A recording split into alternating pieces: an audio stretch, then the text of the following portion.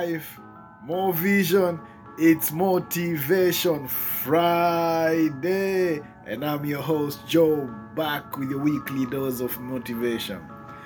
Today, I just wanted to remind you one thing, that there's no one else who's coming to save us, and the most important thing you can do every single day is to make your life count.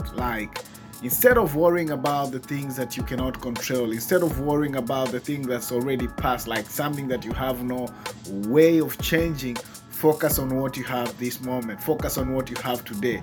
You have the opportunity to actually change your life. You have the opportunity of actually making things better instead of just sitting down and complaining. So I challenge you today to take this time and make it count.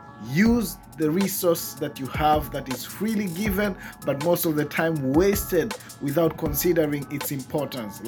There's nothing more valuable than time, because once it's gone, you can never recover it. So use the moments you have right now. If it's a mistake you've made, use this moment to figure out how you're gonna resolve, or what you've learned from the mistake, and how you can actually turn the situation around and make it work for you. So I challenge you this Friday to go out there and do what is necessary to make this day count.